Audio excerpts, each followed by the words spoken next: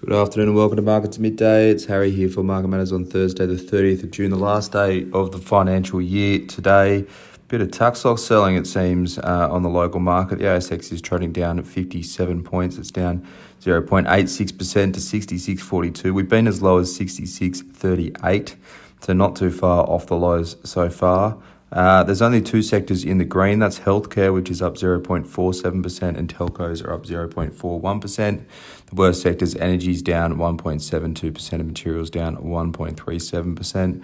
The hottest stocks is a surprising one, leading the way for the ASX 200. PointsBet, PBH is up 11.98%. No news going on there.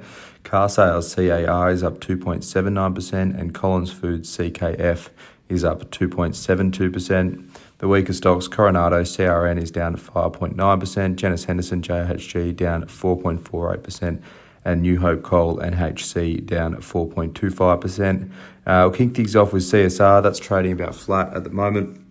Quick update from the Building Products Company, reconfirming their FY23 guidance for the period, which is basically pretty light in terms of detail, but improving performance in their building products business. They've got a hedged aluminium book, which is providing a bit of certainty there. And their product development is, property development rather, is supporting earnings as well. They did announce a buyback of about $100 million worth of shares ongoing. Their March year ends, so they can launch that buyback from day dot. Usually firms, they go into a blackout period in the period between the financial year end and their reporting. CSR doesn't have that issue at the moment, so they'll look to be buying back shares around here. Shares in CSR have been pretty weak over the last little while. People worried about a real slowdown in the economy, prices sort of going up, and that leads to sort of lower construction activity, which CSR is leveraged to. Interesting to see the stock hasn't popped on the back of that one. I guess it's sort of offsetting by the weaker market backdrop at the moment. AGL Energy, that's what we're going to touch on next. Shares are up just shy of 1% at the moment. They've announced Brookfield has taken a 2.5% stake in the company. Comes 3 months after Brookfield's $8.25 per share offer was rejected. So it's interesting to see them pop up again on the register now. They may go toe-to-toe with Mike Cannon-Brookes' Grok Ventures. He's been talking about what he would do with the company and how to take it forward. I'm not sure that he's fully invested in a takeover, but he did manage to scuttle the demerger between the retail and generation businesses at AGL. So Brookfield might have another dip at AGL in the coming weeks. The stocks perform pretty strongly on the back of that. It also means that they're pretty supportive of where that company's going and what their sort of outlook is at the moment. So pretty good to see such a large global investor on the register for AGL. Looking at Ardent Leisure Group, ALG. So we've gone from AGL to ALG.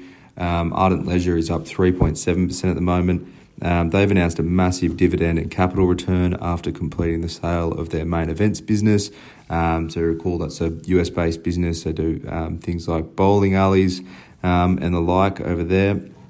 They'll return more than $250 million in cash to shareholders, about half of it in a capital return, and about the other half, just a bit more than half, in an unfranked dividend. So 95 cents per share total, 46 in a cap return and 49 in an unfranked div.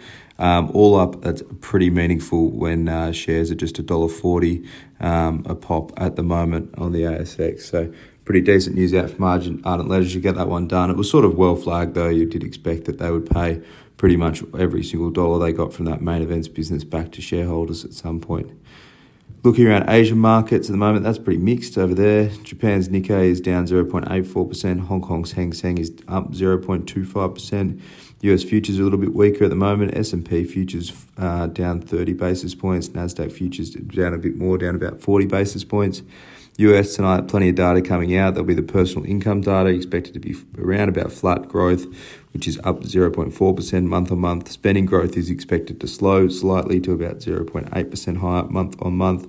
The PCE data is sort of one that the Fed looks at pretty strongly. The headline figure should be about 6.7%, which will be a bit higher for the year on year, but their core is expected to fall slightly to 4.8. So if that core does fall, it means that rates rises are starting to do something about inflation, and the Fed will use that as a trigger to perhaps talk to when they will top out their rate hikes over there. But for now, that's all we've got for markets at midday today. Look out for the afternoon report as always, and enjoy the rest of your trading day.